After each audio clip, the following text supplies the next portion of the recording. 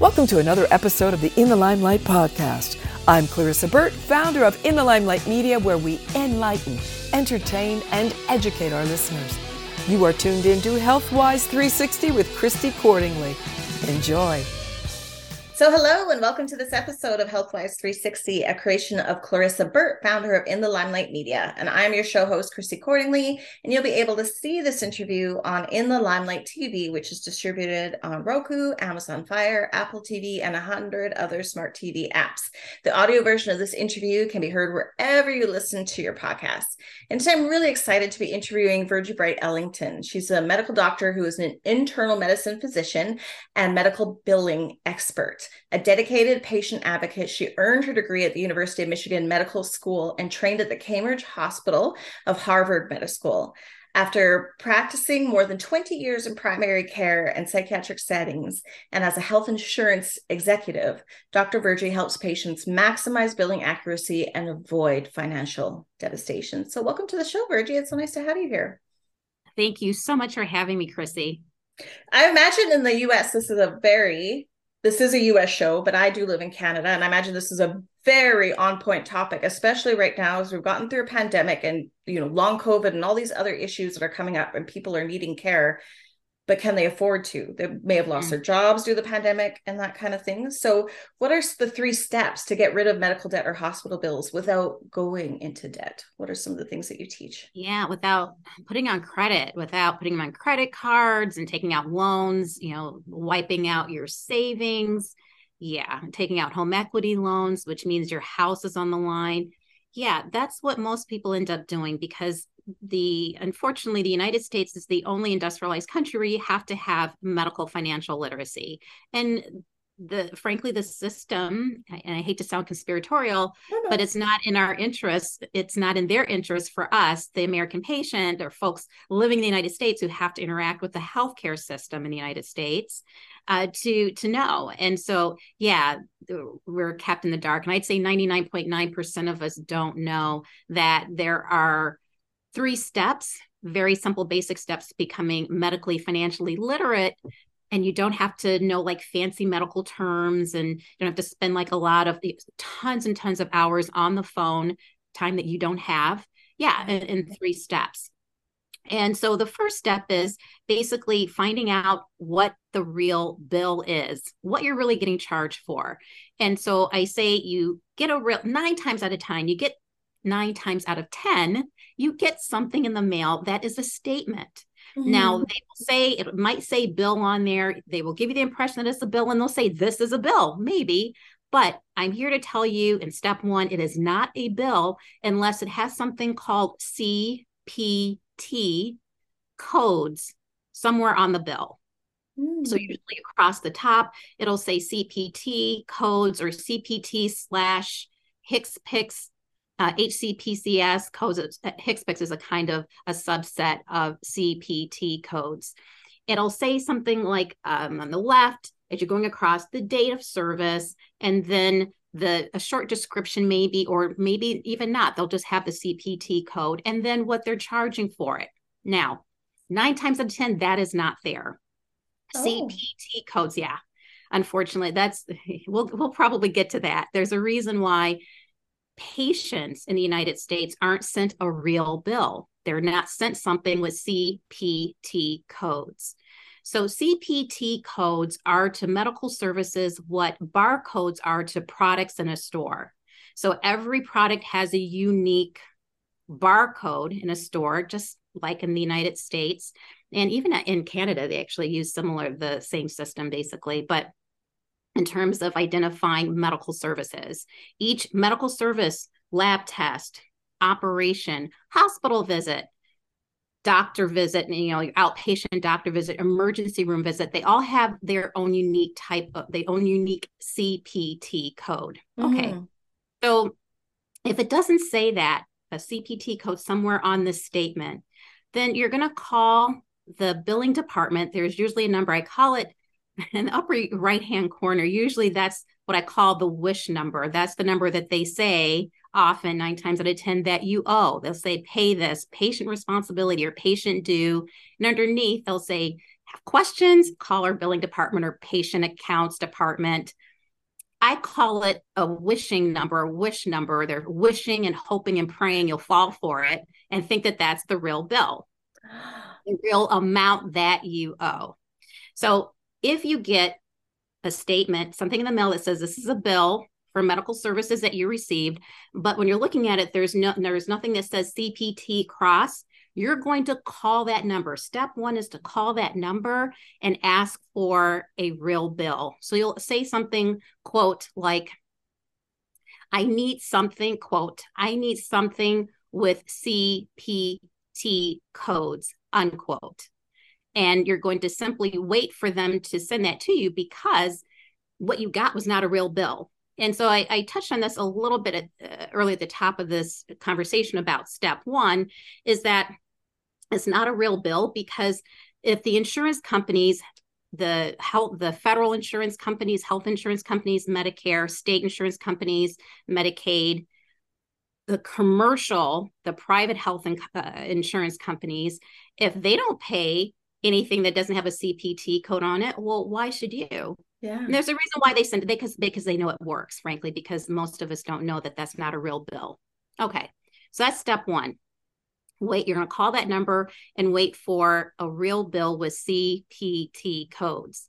Step two, once you get the statement or a real bill with CPT codes, you're going to take each of those codes and Google them or look them up to see two things. Just like when you do a bar scanner with a product in a store, up will pop two things. When you scan the CPT code, meaning plug it in and do some search in Google, up will eventually pop up a brief description of the item, in this case, the medical service, and the price that in the case of a store, the retailer is charging for that service or for that item. With medical services, what will pop up is you're going to look for two things. You're going to Google that CPT code and a description to make sure it sounds like the care that you received. That is not something that you didn't receive. Oh my gosh, I never got an operation on my arm. They just gave me a sling when I broke my arm, in the emergency room. But the other thing is you're going to Google and look for what Medicare pays for that CPT code. Because that's what's considered a fair retail price, the lowest fair retail price. Now, there are some folks that are doing this work and they say, well, okay, 2 times Medicare, because the large hospital systems and large providers will say, well, if everybody just paid Medicare, we wouldn't be able to stay in business. I disagree with that. That's another conversation for another day. But some people say, okay, I'll pay 2 times Medicare. I say, hey, if it's good enough for the federal government, it's good enough for me. Start at Medicare rates. So that's step 2. Step 3 is once you total up all of the CPT codes and what Medicare pays for the fair price, and only the services that you receive, making sure there's no errors like double billing or, again, services you did not receive. You're going to call back the number that you called at the beginning of in step 1, at the beginning of your process. And you're going to say, you know what? You sent me, for example, a bill for $10,000 for this emergency surgery I had to have. But in my research, in my case, I'm willing and able to pay $3,000. And that's from your research in step 2, totaling up what a fair retail price is, Medicare price. And you're going to say, I am able and willing to pay $3,000. Who can I speak with? Who can help me make an interest-free payment plan that I can afford? Now you're going to say, not that I can afford. You're going to say, who can help me? Who can I speak with? Who can help me with creating a payment plan, unquote. Now, in your mind, the number, the payment plan you're going to be able to come up with, meaning the monthly number you're going to be able to come up with. Mm-hmm. And you know what? This was an emergency surgery, let's say. None of us plan on getting sick, right? None of us plan on getting injured or having an accident, right? So you're like, oh my gosh, this couldn't come at a worse time. I lost my job. I'm still trying to pull together the pieces and recuperate from the time I was out of work for a year during COVID, during the pandemic, still trying to piece them together. I can only afford, no matter how I squeeze it, $50 a month out of my budget. So you're going to tell them in step 3, okay, who can I speak with? Who can help me make a payment plan? And when you find that person, say, okay, this is what I can make or pay. I can make a payment of $50 a month until it's paid off. Now, you're going to get some pushback. They're going to say, well, if you only pay $50 a month on this $3,000 bill, it's going to take us forever, like years to get paid. Yeah. And my point is, eventually, please stick to your guns, advocate for yourself, because you're, number one, you're being proactive. You're reaching out to them. They don't have to chase you, with the possibility of having to sell that bill to a debt collection service for pennies on the dollar. Mm-hmm. So that's why eventually they're going to accept it, because you're saying, this is what I can do. So those are the 3 steps to making sure that you don't overpay for medical care and services that you receive in the United States, and protect your financial future. That's amazing. It's sort of like the financial industry, or even say the automotive industry, where the industry can sort of take advantage of the everyday person's language or vocabulary when it comes to those specific fields, right? So I would imagine it'd be similar to walking to a bank and you don't know anything about stocks or investments, and they would tell you stuff and just hope that you don't really understand, so they can just continue on with what they feel is best. But if they are prepared and you provide people the language, then at least they don't even just know what questions to ask. You're also telling them what they should be expecting to hear back, what the response should be. So I think that's really great. So you mentioned, yeah, that's a great point. I have to say, because I talk about that a lot. People think that they have to understand fancy medical words or terminology, or understand how the human body works in order to be able to not get taken advantage of or overpay or get overcharged with their medical bills. Not true. And I use the analogy, if you've ever had to take your car into a car doctor, right, to the mechanic, I don't understand fancy car auto language. I don't know what a carburetor does. I know it's important, but yeah.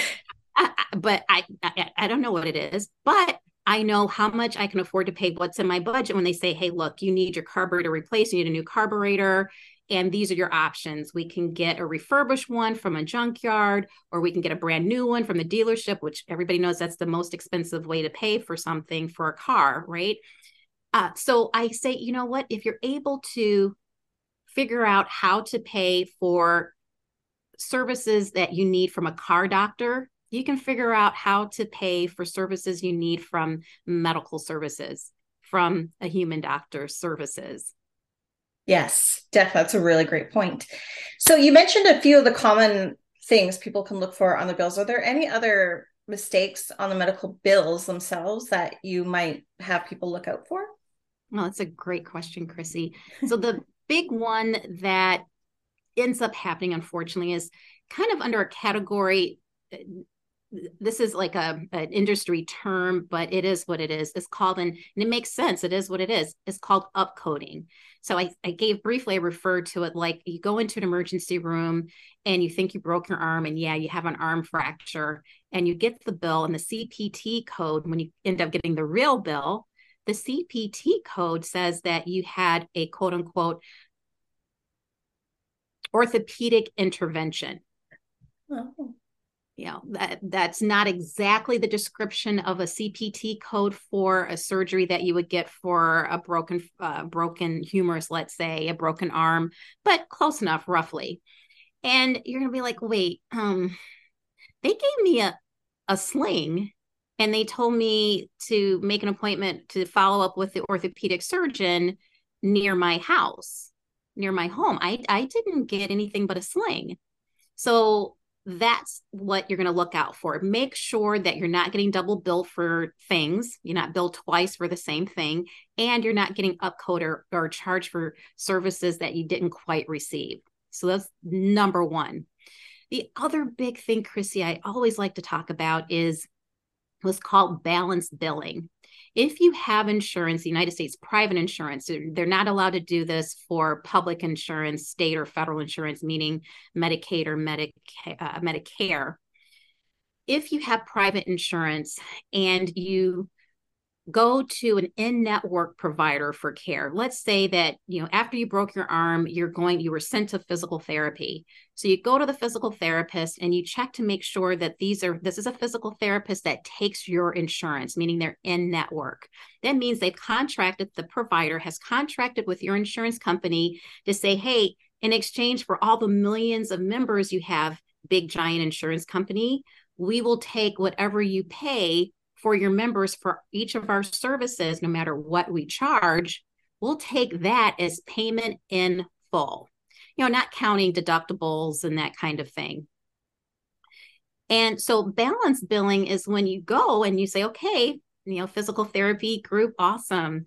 I get my physical therapy done every week for a few weeks and I get this bill, and wait, they're saying that I owe this, but my insurance paid, let's say, I'm just making the math simple. Let's say that in this case, the physical therapist charges $100 for each of their visits, and your insurance only pays $10 for that service. So that's it.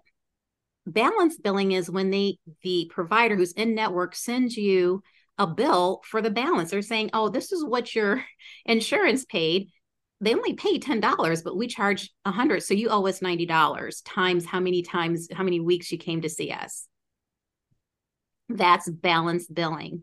Basically, it's essentially contract fraud, but no one knows about it. No one's going to come after them because the patient doesn't usually know about balance billing.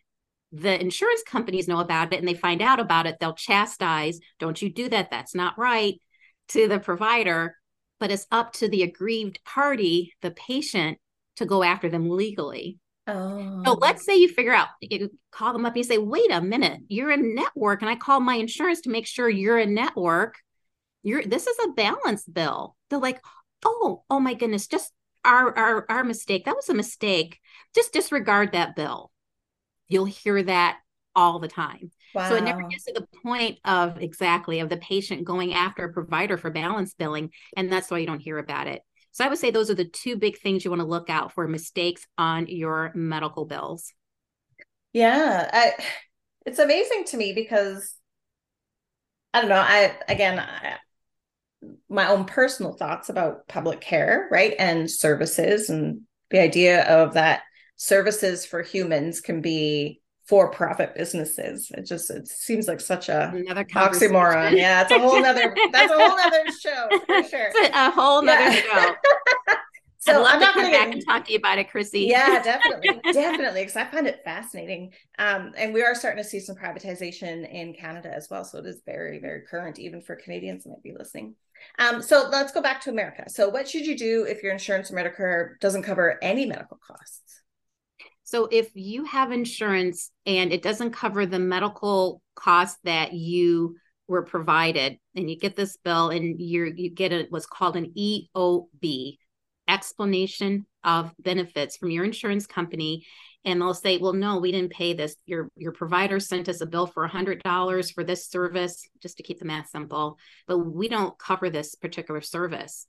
What you can decide is, okay, if it's something that your doctor recommended, you can actually go back to your doctor because it's in their interest to get paid, right? To help you get paid, and go to their billing office, call their billing office or the hospital patient accounts office and say, hey, my insurance said they're not paying for this, but the doctor said I really need to have it. The doctors, actually, their staff will help you appeal that decision. What you're going to do is appeal the insurance company denial. And there's more than one stage of appeal, right? Like insurance, there's usually multiple stages. Like there's initial appeal, and then I think it's up to 3 usually. So there's a few. So because the providers, billing offices, they do this all the time. They will help you write the appeal. Mm-hmm. However, you want to learn the steps. So yes, usually the first step is what's called a provider appeal. In general, you get a couple of steps for that. And then sometimes or often, if the provider appeal is denied again and again, you get what's called a member appeal, where the patient gets to write their perspective. And what you're going to do is make sure you have all that information that you submitted in your prior appeals attached to that member appeal. And it starts to get thick, a lot of information, but you got to attach it and say and reference that. Then let's say that they say, you know what, no, we're still not paying it. There's something called in the United States called external review organizations. Or independent external review or independent review organizations. And they're the ones who are independent of the insurance company, and the insurance company has to abide by their decision. So I actually have templates that are on the site crushmedicaldebt.com that should be there. I think we put that up there last week. Oh, nice. And it's under, I think we have that under free resources that we just started last week, because people, unfortunately, if you do the 3 steps, usually I'd say 7 to 8 times out of 10, you don't have to get that far, really, to have to write a letter or to write an appeal. But just in case you do, the appeal templates, or how to appeal commercial insurance and Medicare insurance, should be on the site by the time I think this episode is aired. That's amazing. Thank you. Can I ask, just off the cuff, what made you go from being a practicing physician to this kind of service where you're actually helping more of the public choose the right providers and get the care that they need and not go bankrupt or lose their homes for medical costs? Yeah, that's a really interesting story. So frankly, I've been an internal medicine physician, board certified internal medicine physician for years, decades. And then I was a health insurance executive for a very large commercial company, health insurance company.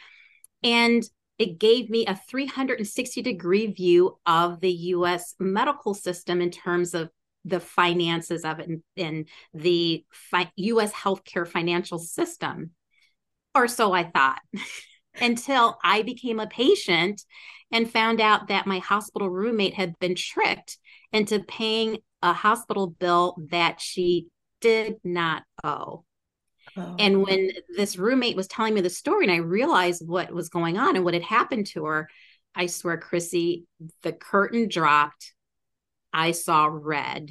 I was enraged because I knew she had been tricked. And so she had a very modest income. She was a mom not working outside the home because she had very young kids who weren't in school yet. And her husband worked for a 24-hour diner. So very modest income. And I knew instantly that she had been tricked into putting her family into debt for the rest of their lives.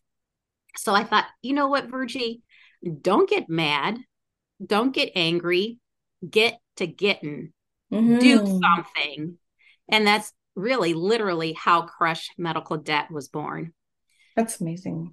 I really love that story. And I think that's really important for people to know.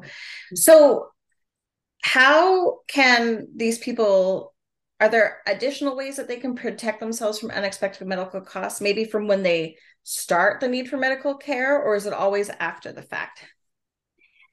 Let's be honest. This is life.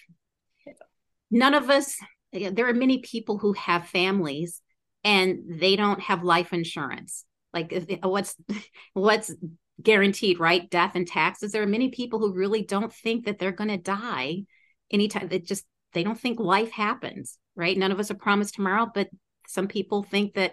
There are many people who think denial is just a river in Egypt, right? Right?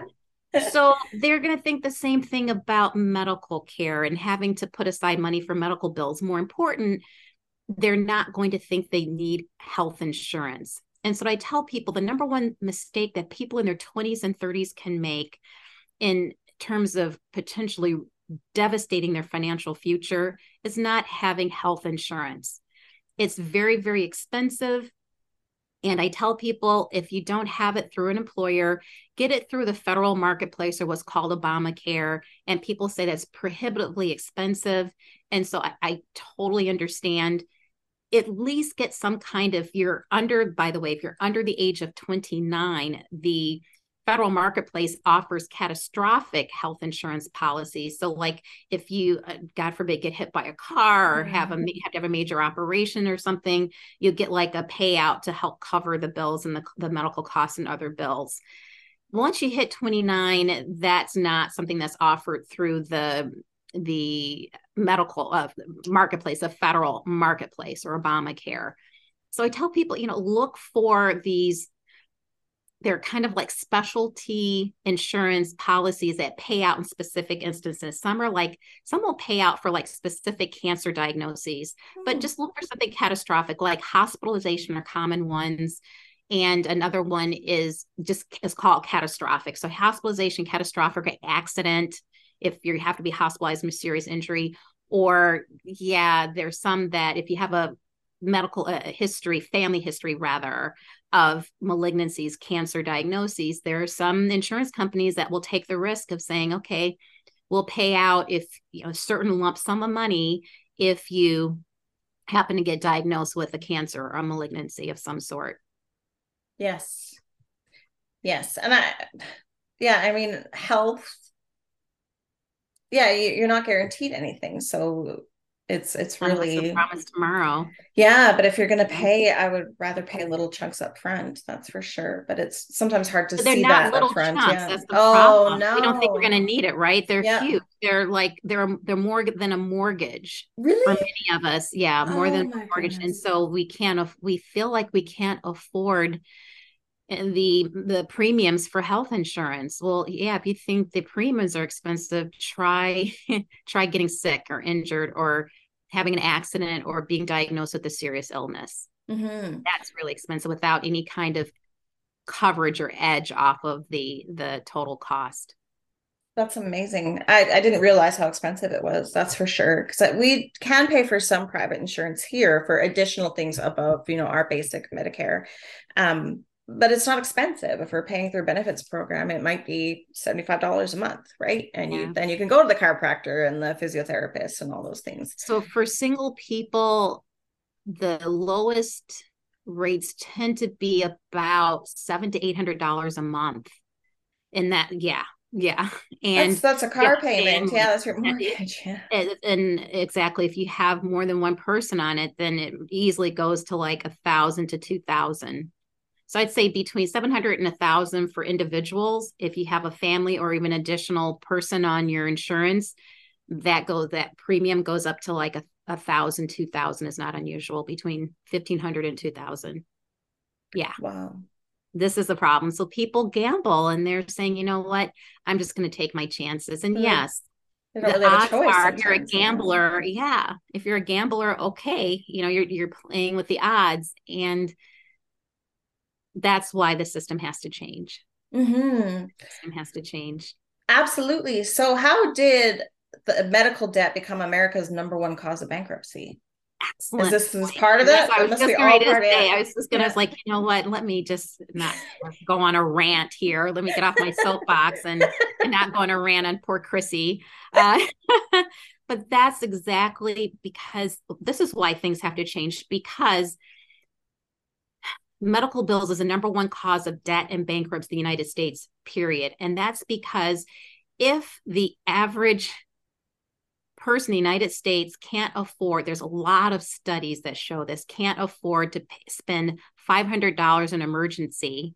And even if you have awesome insurance, there are deductibles, meaning everybody's underinsured. Even if you have awesome insurance, everybody is underinsured until you meet your annual deductible, which is, I saw something last week. Now the annual deductible on average is now up to $1,400. So if the average person can even do $400, and the deductible, if God forbid something happens, the insurance doesn't kick in, they're like, oh yeah, that's on you, bro. We can't help you. That's your deductible is $1,400. You haven't made that. You haven't spent that much in services. Then you're on the hook for that. So there you go. Boom. Right away. One accident, one injury, one visit, and you're in debt. That's incredible. That's so incredible. And I think it's amazing what you're doing to help people, sharing the information, being such a resource for people. I think it's incredible. So where else can people find you, and what can they expect when they look for you? So you can go to crushmedicaldebt.com and there's free resources there. There's a checklist to remind you of the 3 steps of the only one right way to pay a medical bill. And that's probably the best way to find me. You can also find me on LinkedIn, dr.virgie. I have to remember. I can't remember. I can't remember that stuff. But yeah, find me on LinkedIn under Dr. Virgie Bright Ellington. And that's probably the fastest way to find me. Yes. And you also do a show about wellness as well, right? And medical debt. Gosh, how could I forget? Every week. Let's Yes, you can find me on Voice America on the Health and Wellness Channel, the show every week, every Thursday at 5 p.m. Eastern, 2 p.m. Pacific is health, wellness, and medical bills to just talk about these issues. Exactly. Perfect. So before we wrap up, is there anything else you'd like people to know? If there's someone out there maybe struggling with medical debt already, or they're pregnant and know that there's going to be some costs coming up, what would you like to leave them with to help them feel better? Gosh, that's a perfect question, Chrissy. It's a beautiful question. Thank you for bringing that up. What I tell people at the end of the day, just because you cannot afford medical bills, it is not your fault. And it is nothing to be ashamed of. It is not your fault that you can't afford to pay your medical bills.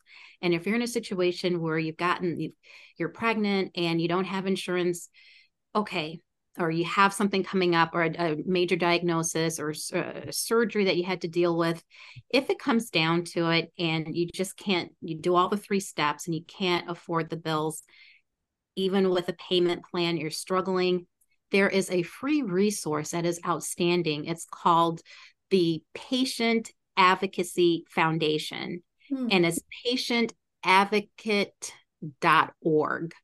Go to their site, and essentially they are professional patient advocates, and they can tell you the steps and will help you with a lot, actually, up to not including going to court with you if you're sued, unfortunately, by provider of medical services. So, or the debt collector that bought the debt from a provider. So there's hope. You're not alone. You're never alone. Go to crushmedicaldebt.com, go to the checklist of the reminder of the 3 steps for free. There's free resources there. And I talk about Patient Advocate Foundation. And I think, again, the website for that is patientadvocate.org. But go to crushmedicaldebt.com and you can find it there. I have it under the resources. That's perfect. Thank you so much, Dr. Virgie, for sharing your heart and being such an inspiration and helping so many people. Oh, gosh. Thanks for having me, Chrissy. Thanks for listening to this episode of HealthWise 360 here on the In the Limelight Podcast Network, where we enlighten, entertain, and educate our listeners. Please remember to like, share, and subscribe, and don't forget to tell your friends.